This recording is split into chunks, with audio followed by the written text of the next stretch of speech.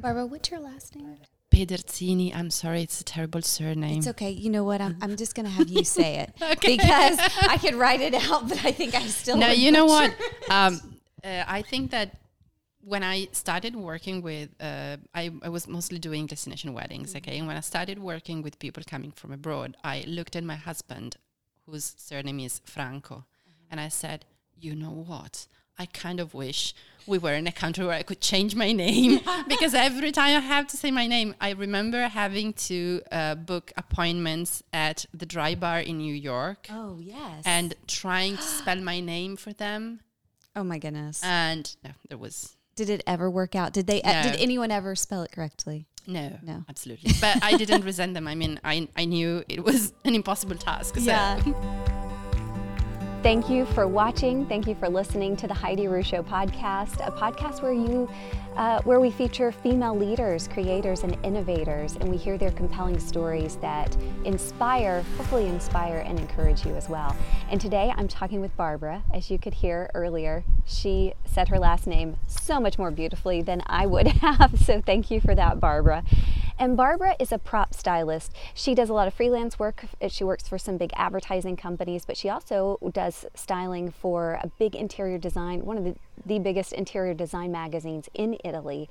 And but that's not where she started. She actually started as a stylist for fashion in Milan. That's right. She worked with all the fashion shows, all the big fashion designers, styling, and then her career took kind of an interesting turn because she ended up working at a bank in marketing.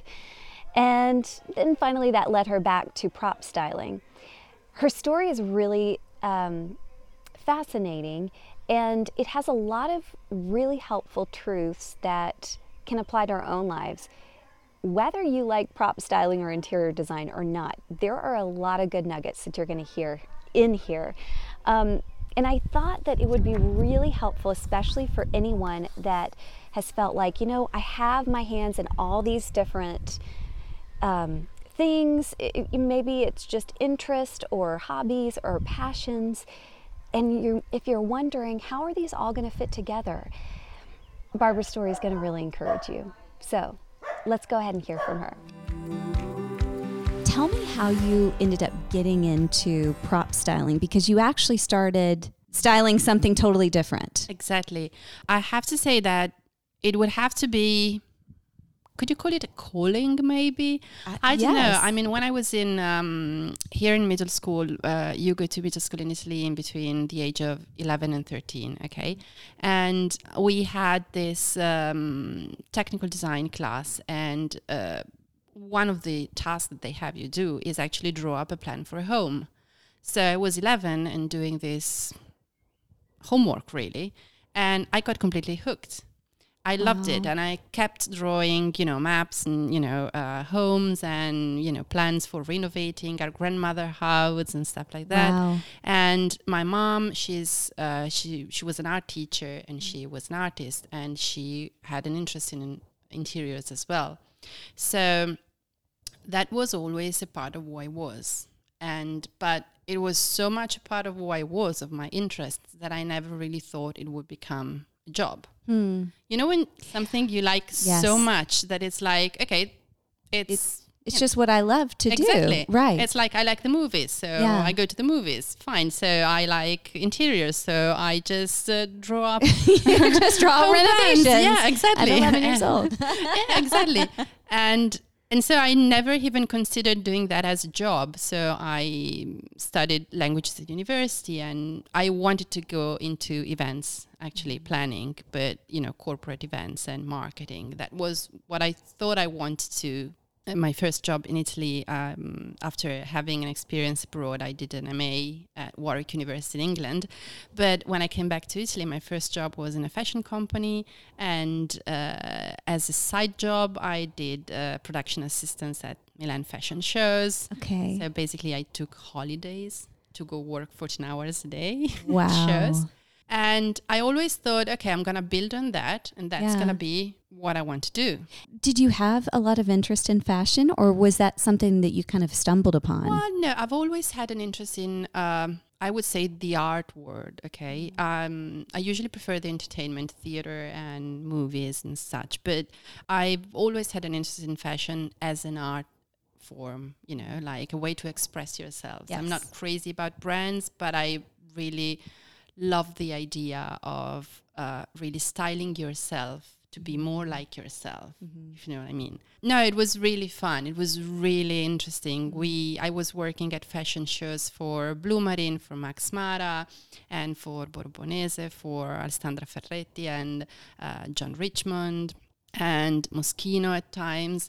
And it was really, really interesting because you saw all of this incredible work that goes on for months, that goes spent in a 10 minutes catwalk. Pret-a-porter. I mean, it's burned so easily. I think I have a very organized mind. So to me, it was always, the fascination was always in really meshing together the art expression, the creative side, and making it work in a practical way. Yeah. And I think that that's where I started understanding that I had an eye for styling. And so when I decided to go freelance and having my own events planning business, doing weddings, I really tried to keep the planning side of it balanced with the actually exploring the styling side of it. So especially with the photographer I was working with, she's called Paola Colleoni, and she's actually an amazing wedding photographer, and she's doing work in the US as well. I mean, she's really great. We just liked each other, and we said, shall we do passion projects? And so once a year, we set each other a goal to create an inspirational shooting, an editorial shooting around a color. Oh. And we did blue. And so it was an explosion of blue, and we had a designer designing bright indigo dresses, and we were at a lake, and then one year we did white, and we went to the Alps with the snow, and we had actually a snowstorm. I mean, it was amazing. But that way, I had a way of actually controlling the styling aspect. That when you actually do a live event, especially a personal event like a wedding, I found that it was better not to overstyle it because I always thought it had to be an expression of the couple more than my taste. Your own artistic expression. Exactly.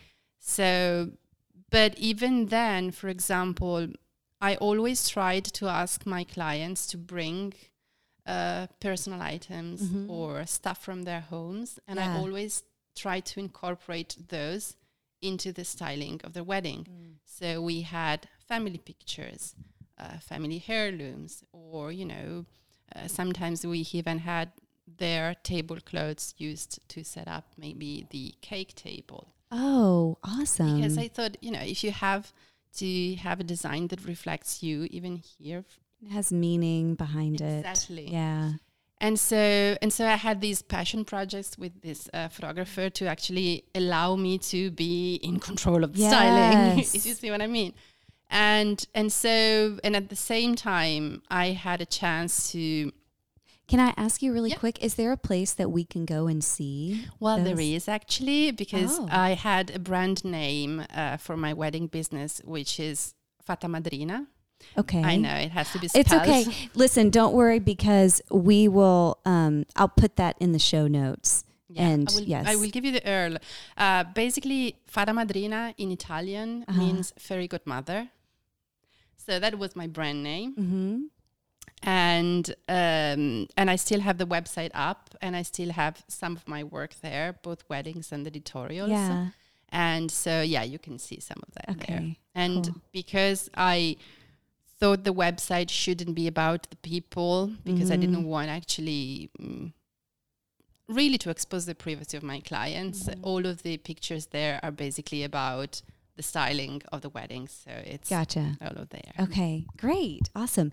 While Barbara was living in Milan and doing fashion styling, it was a little expensive to live in Milan. So she decided to kind of produce the events on the side, the fashion events on the side, and she wanted to get another job so that way she could afford some of the high rent. So she got a job at a bank in marketing, which, yes, totally different. Then she met her husband, they had a daughter, and something that she thought was going to be a temporary job actually turned into 4 years at the bank. So I asked her, at any time did that feel like that kind of stalled your career? In hindsight, I have a feeling that all of the choice that I made, even when they appeared to be based on just practicality and the spur of the moment, I have a feeling that all of it built up to what I have now and hopefully what I will have in 10 years' time, because, we never settle. So that is so encouraging, especially for anyone that's listening that feels like, is this time in my life or position in my life what I'm just going to be stuck doing, or does it even have a purpose? Is this just kind of a stalling moment for me in my life? And so it's so encouraging to hear you say, no, looking back, it all led me to where I am now. There are 2 ingredients, I would say, to this outlook. Mm-hmm. One is that you have to be all in what you do, whatever you do, I would say.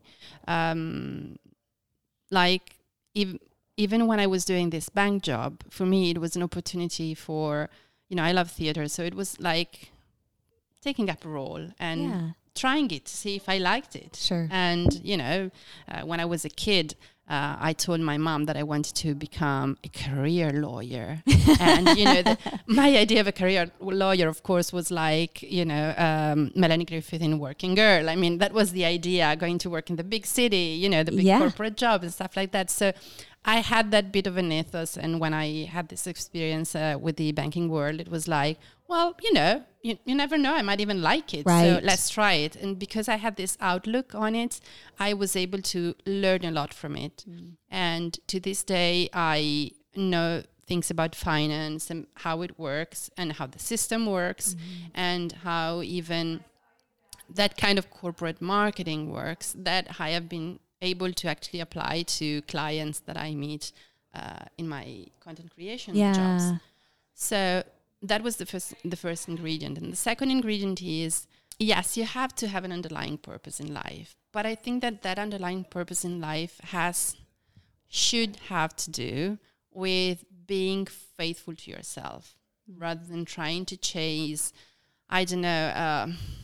lofty goals, per se. Right. Or I think that when your main purpose in life is to be true to who you are and trying to find out who you are and enrich yourself, you're going to actually look at even failures or lack of success not as a personal shortcoming, but as actually a means to an end, It's like when you fall and you maybe, break a leg or something. Yeah. It's not like you are entirely broken. Right. Something happened to a part of you and it's going to heal. Mm-hmm. But if you know yourself and if you actually try to stay true to yourself, this is just going to be an experience. Mm-hmm.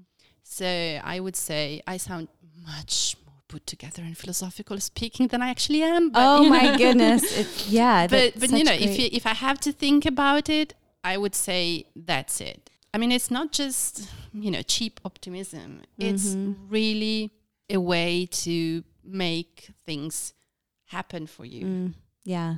And I have a little 8-year-old son, and he says, "Oh, I'm so unlucky.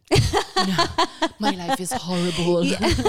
Because I also have a teenage daughter, so he hears his sister saying, "Oh, life is horrible because I'm a teenager." Right. So, and I looked at him and I said, "You know what? There's a doctor, who was actually Dr. Freud, who says that luck and bad luck are actually what you put out there in the world. Because if you are looking for bad things happening to you, you will notice all of the bad things happening to you. Right. Whereas if you're looking at all of the positive outcome of things and the potential, the opportunities, and so on, you're going to be to see those ready to grab them. Yes.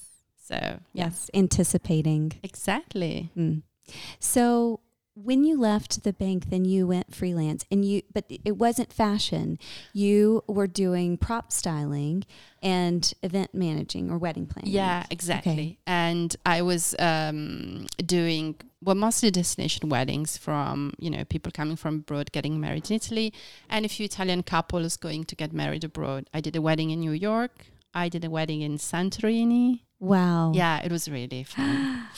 And at the same time, I had met the editor-in-chief of this interior magazine, and we had struck a friendship, and she liked what I did. And so I had a regular feature on the magazine.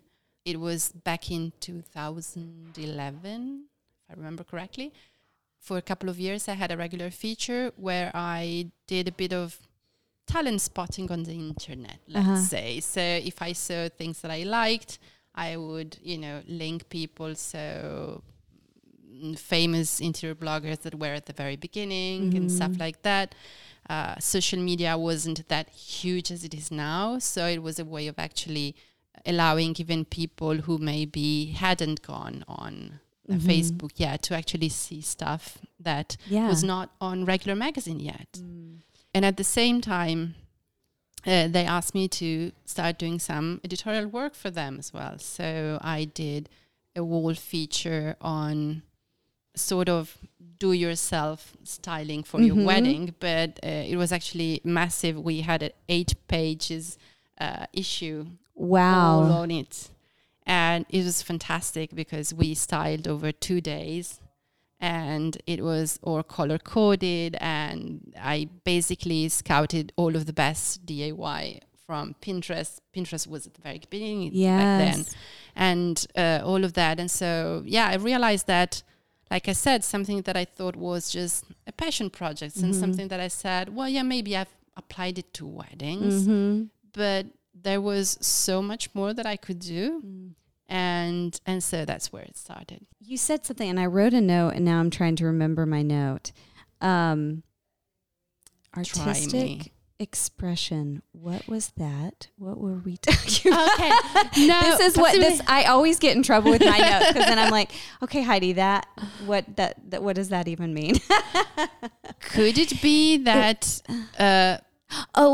I think I know. We were talking about artistic expression. And, I know. Okay. I got it now. Thank you. It's okay. I talk for a living, as you can tell. Don't remember for a living. So that's the part that, I have an issue with. I totally know what you mean. But you were talking about how what's tough whenever you do these types of things like weddings is that you have to be able to try and, it's their artistic expression, the couples for a wedding. Even as a prop stylist, it's either the publication or if it's for a client, it's what they want and their desire. Yeah. What have you found has worked for you to be able to discover that and then implement it? Okay. I would say that, first of all, very weirdly, although I said that I liked to have my pet projects creatively side, having limitations and boundaries is actually what I find more interesting about creative expression.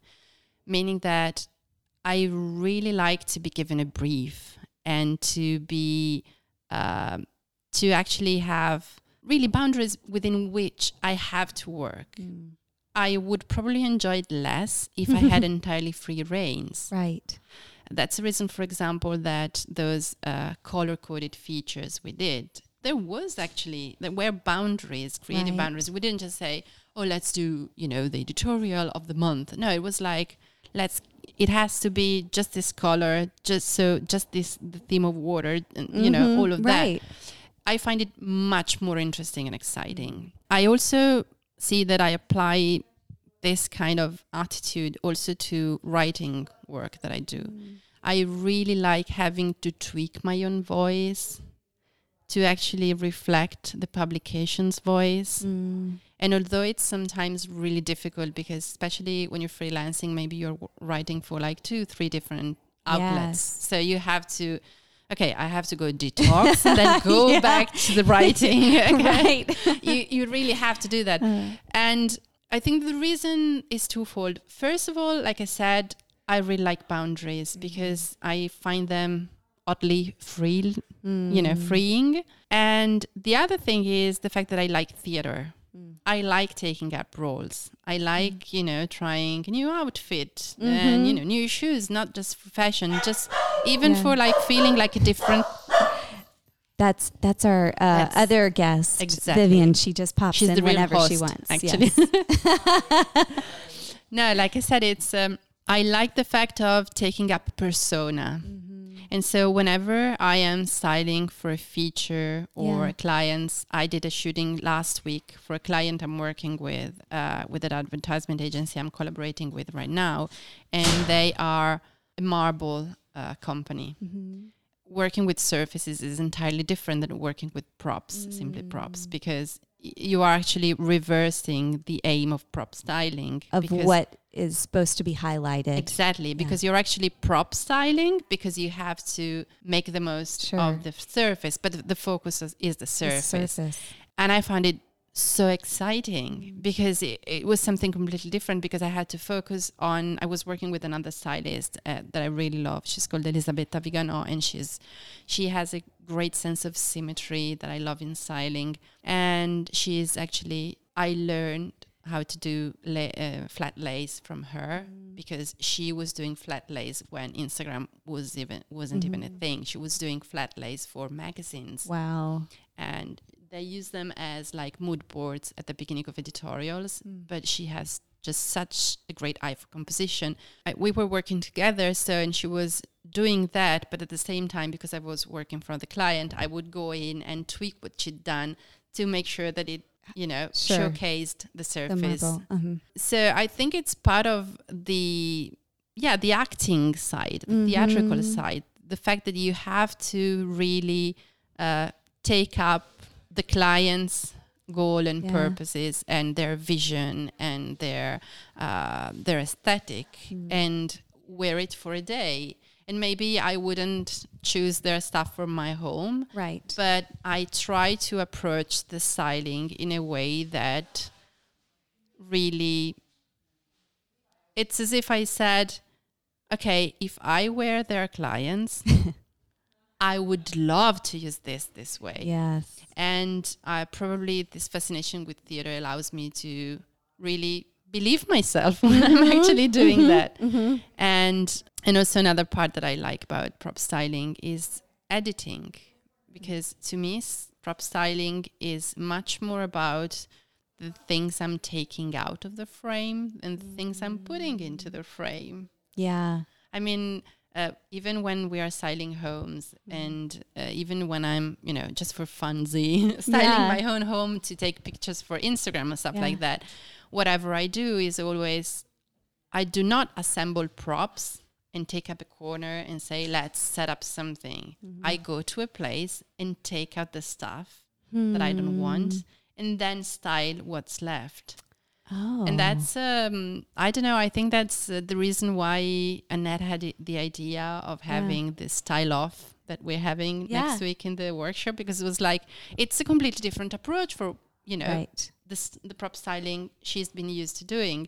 And I think it has to do with the fact that when I do that kind of styling work, I really try to, impersonate the person that would live in that place. And so it's far less about putting my style on it than trying to find what the true style of what I'm trying to put together and making it shine. Do you think that is a good lesson for anybody, even if they're not a prop stylist, even in your home? Would you suggest the first thing to do is go around to every room and go, take away what I don't like? Absolutely. I'm a huge fan of decluttering. So that's possibly part of it. But also, I grew up in a house over-cluttered, but over-cluttered in a very artistic way. Like, the walls in my parents' home are like completely covered in posters and paintings, mirrors and stuff. I've always loved the idea of going into a new place. I'm not the kind of person, and this possibly makes me very un-Italian. I'm not the kind of, one house for life person. Absolutely not. I love moving. I love new homes. And I want them to be as difficult to work as possible, because that's when the fun comes out. There's your boundaries again. Yes, Barbara, exactly. you're all about the boundaries. No, really, it's like, and whenever we've moved or, found a new home, I've always been like, go in the empty space, think how I would want it, put down the big features, like the main features, and then start building on top of it. But every once in a while, I take away stuff. I'm not really, I have friends who work in interiors and stuff, and they're building their home to a goal in a way. No? So they may be buying stuff, time at a time and adding it up. And it's as if they have a final image in mind that they're building up towards. I have an initial canvas, and then I'm constantly taking out and putting in a coding of, our routines or our needs, our taste. And I do not have a final byproduct in mind. Absolutely not. Which is actually so good, because usually I do have the final, but what happens is discontentment settles in so often, because you walk in a room and you're like, yeah, but it's not where I want it yet. So it just feels, I know we did that with my house for so long. There were some rooms I couldn't even go in because I'm like, they're not there. Ready. They're not ready. Yeah. They're not finished. So I actually like your thought process a lot better. I have to be honest. I've come to think that it's also a more realistic approach. I mean, think about people. Yeah. We are never finished as people. I mean, and if we are finished, quite frankly, that's a depressing thought. Right. Because if there's a time when you say, okay, I've arrived, I've done what I had to do, I've developed, I've become the person I was meant to be, stop. And then you may be in your 40s or in your 50s and like, what am I going to do with the rest of my life? Right. So I think it's a very healthy approach to life, because it's actually more realistic. We evolve constantly, even when we grow older. We're actually changing habits, changing lives. The world around us evolves. So to have a final goal is setting us up for failure in a way, because there is no way that you're going to get to a point and that's going to be exactly like you envisioned. So I would say is very much about managing expectations, but also keeping, again, your options open to change your mind. Yes. Like, I love the color blue. Yeah. I mean, literally, my bag, it became my trademark color. My friends and family call it Barbara blue when I was 18. That's awesome. So I love this color. It was my wedding planning brand color, to the point that I went to a wedding 2 weeks ago and the photographer came up to me, and we had met, I think, 10 years ago or something. And she came up to me and she said, "You are Fata Madrina." And I was like, yeah, okay, yeah, that's me. And like, oh my God, you were amazing. I'm so sorry you're no longer planning and stuff. And I immediately recognized you because you are always dressed in blue. And I was, of course, dressed in my trademark blue. But even though I have a color, I would never say, okay, I'm going to have all of my living room around blue. We do have a lot of blue, to be honest. But that's because such a great color. It is great. I have to agree with you. I do love blue. So I think that having, as a metaphor for life as well, having a rough map of what you like and where your passions lie and what really fires you up, and then work with it. Yeah.